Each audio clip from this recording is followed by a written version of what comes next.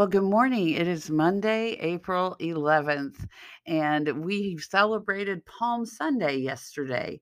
For those of you who are joining me for the first time, my name is Gwen Pugh. I'm a pastor with the United Methodist Church. Currently, I pastor Grand Avenue United Methodist Church in Connersville, Indiana. And I am thrilled to come back and speak about being refined, renewed, and restored, and what Scripture means for us today because there are journeys that we all go through. Amen. And we have our highs and we have our lows. And so when we are at our lowest, that is our refining time. That is where we are called to come closer to the Lord during those hard times, those difficult times, those devastating times. So we are being refined, and being refined means that we rely more and more on God every single day. And we realize that without him, we could not get through what we're going through. And then the renewing time is when we start seeing the light at the end of the tunnel, right? We find ourselves smiling again. We find ourselves finding joy in the simple things again. And it doesn't happen overnight. But then we come to the restoring time, and that's our mountaintop experience where we can look back down the mountain that we have just climbed and we can see how God has brought us all the way to the top, and he blesses us beyond measure, especially when we continue to praise him from the darkest time to the most joyous times in our lives, right? It's so easy to praise God when things are going well, isn't it? We thank him, we praise him, and we just rejoice because things are going the way we want in our lives. We're just so blessed. But what happens in the dark times? What happens in the difficult times, the devastating times? Do we continue to praise him? When we continue to praise him, we begin the healing journey because we are placing our faith and our trust in the Lord, no matter how we feel, no matter how devastated we are, no matter how broken we are. We place our faith and our trust in the Lord. And when we are faithful to God and we praise him. God is always faithful to us, and he brings us up out of the dark times into the bright light of his love, his mercy, and his grace. And yesterday was Palm Sunday. And I want to read a little bit of scripture to you about what we talked about yesterday during our worship service. But Palm Sunday, Jesus sent two disciples, saying to them, and we can find this in Matthew chapter 21, starting with verse 2. Jesus saying to them, "Go to the village ahead of you, and at once you will find a donkey tied there with her colt by her. Untie them and bring them to me. If anyone says anything to you, say that the Lord needs them, and he will send them right away." And this took place to fulfill what was spoken through the prophet. Say to daughter Zion, see, your king comes to you, gentle and riding on a donkey and on a colt, the foal of a donkey. So the disciples went and did as Jesus had instructed them. They brought the donkey and the colt and placed their cloaks on them for Jesus to sit on. A very large crowd spread their cloaks on the road, while others cut branches from the trees and spread them on the road. The crowds that went ahead of him and those that followed shouted, "Hosanna to the Son of David! Blessed is he who comes in the name of the Lord! Hosanna in the highest heaven!" And when Jesus entered Jerusalem, the whole city was stirred and asked, "Who is this?" And the crowds answered, "This is Jesus, the prophet from Nazareth in Galilee." And so that is what we celebrated yesterday during our worship service, was when Jesus rode in and all the people were rejoicing because Jesus had come. And why were they rejoicing? They were rejoicing because they thought he had come to change their lives here on earth, to make things easier, to overthrow the king that was in place so that he would rule as king. But that was not what he had come for, was it? It was not to rule on a throne in Jerusalem. It was to rule over sin and death. And so 3 days later, the people called for him to be crucified. And why was that? How easy was that for them? I mean, how did they flip so quickly from praising him to shouting, "Crucify him"? It was because they were disappointed. They were angry. They were upset because he was not doing what they had expected him to do. And I want to ask the question, when things don't go well in our lives, do we get upset with God? Do we get upset with Jesus? Do we get angry? We have to ask ourselves these questions and search our hearts. We have begun Holy Week, and we are coming closer to where we will be remembering Jesus dying on the cross, Good Friday. I always find that interesting, Good Friday. We have Black Friday after Christmas, after Thanksgiving, I think is what it's called. And so maybe I'm confused about that because I don't do that. I don't go Black Friday shopping. But Good Friday, how can that be good when Jesus died on the cross? Well, it can be good because he died for our sin. He became the sin of the world. He was the ultimate sacrifice. He gave his life for ours. And so during this week, as we come closer to the cross, we must ask ourselves, would we be in the crowd that turned on him after 3 days and shouted, "Crucify him"? Do we do that in our daily lives today when things don't go right? Do we blame God? Do we blame Jesus Christ?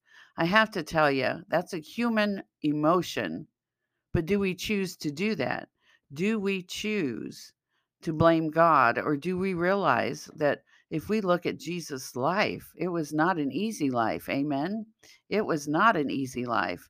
He suffered. He was tortured. He was beaten. He was spat upon. He was humiliated. He was judged for sharing the truth, God's truth, the good news. And so he was made to carry his own cross all the way up to Golgotha. And then he was nailed to the cross. And as he hung there, he said, "Father, forgive them, for they know not what they do." What love is that? What love is that? Jesus died so that we might live. He is our intercessor. He is our intercessor between us and God. We are able to come to God because of what Jesus has done.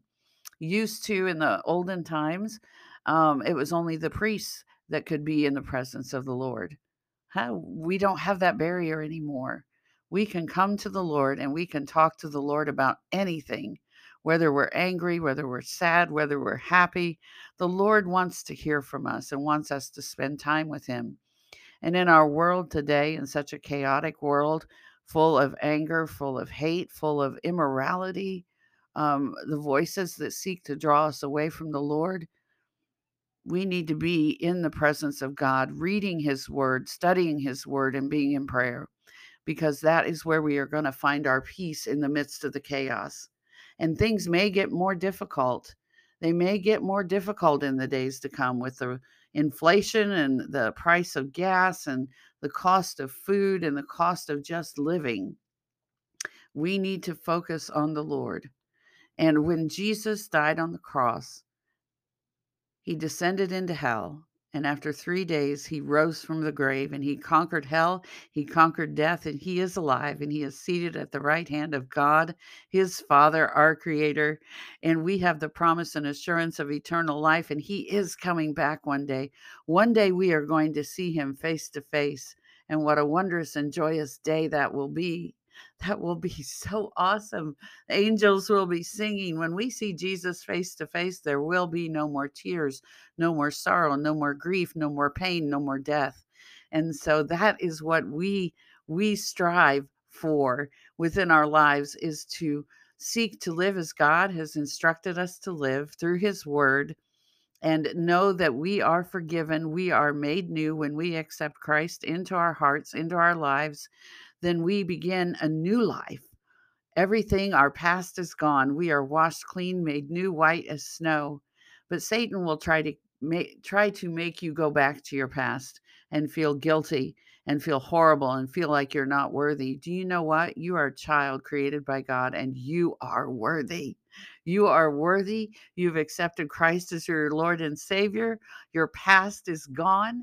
Do not go back there. Live for Jesus and live for the blessings that God has in store for you today and in the days to come. For we have no fear, right? The world would tell us we need to fear everything. We need to fear viruses. We need to fear the wars that are happening. We need to fear, fear, fear, fear. And fear does not come from God. Fear comes from the enemy, because the enemy, if he can make us fear, then we are drawn away from God and what God's promises are to us, right? God fulfills every one of his promises in his word through scripture, from the Old Testament to the New. We find where God fulfills his promises. And so we stand strong on that. And so I want to encourage you that if you're going through a hard time, and especially now in these days, turn to Jesus, turn to God, and know that you are not alone, that you are going to walk up the mountain with God by your side. Jesus will even carry you when necessary and give you the strength to reach that mountaintop, and so that you can be restored. You will be refined through the difficult times, renewed as we begin to come out of the difficult and the dark times into the light and the restored time when we reach the mountaintop and we are blessed beyond measure. We are always blessed. We need to look for those blessings in our days. Amen. We need to look for the blessings that we have in this world that we live in, the beauty that surrounds us. Step away from your phone, step away from your television, go outside, take a deep breath, and look around at the beauty that God has created for us.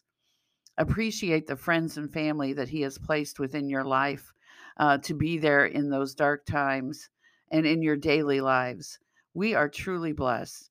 And when we are grateful, when we start our days out being grateful and thankful, then we have nothing to fear, and we can let that joy rise up from within us and let that light shine from within us, the light of Jesus Christ through the power of the Holy Spirit, and so that we live joyously even in the midst of trials and tribulations. And when we do that, others are going to want to know, how can you be so joyous with everything that's going on in your life? And then you can share what Jesus has done for you and how you can experience that joy, and you can share it with them so that they can come to know Jesus as their Lord and Savior. And so I hope this is an encouraging word. We are getting closer to Good Friday, where we will remember what Jesus went through. In order for us to celebrate Easter, we cannot celebrate Easter without coming to the foot of the cross and going on this journey with Jesus, because what Jesus did for us is a love beyond measure. For God so loved the world that he gave his only Son, that whosoever believes in him would not perish, but have everlasting life. That is our gift. That is our joy. That is our promise. And then on Easter Sunday, we go to worship and we celebrate his resurrection, for he is alive. I love this time of year. It's a difficult journey going all the way to the cross. But when Easter morning comes, the joy, I can feel the angels singing hallelujah in the heavens. And so I pray that you find a church that you can worship in on Easter morning, because there's nothing like it, to be able to come together and worship the resurrection of our Lord and Savior Jesus Christ. Well, I pray you all have a blessed week, and I will be back next Monday for another podcast. And again, please message me, leave a comment if there's something you would like for me to talk about or address regarding what's going on in our world today. I would love to do that. But know that you are not alone, that God is with you, that Jesus Christ carries you when necessary, goes above, below, behind, beside, and is just with you in all situations. And I love you. You pray for me. I'll pray for you. We need to pray for our world and our nation and our children. Our children. The enemy is after our children. We need to pray for protection for the children of the world. And we need to be examples for the children to follow and to learn how to live and how to love, because that's how they learn. And we need to speak about the Bible, the Word of God, to our children so that they know the truth, because the world is going to tell them something different. Well, all of you have a blessed week. Have a wonderful Easter Sunday, and I will be back next Monday for another message. God loves you, Jesus loves you, and so do I. Take care. God bless.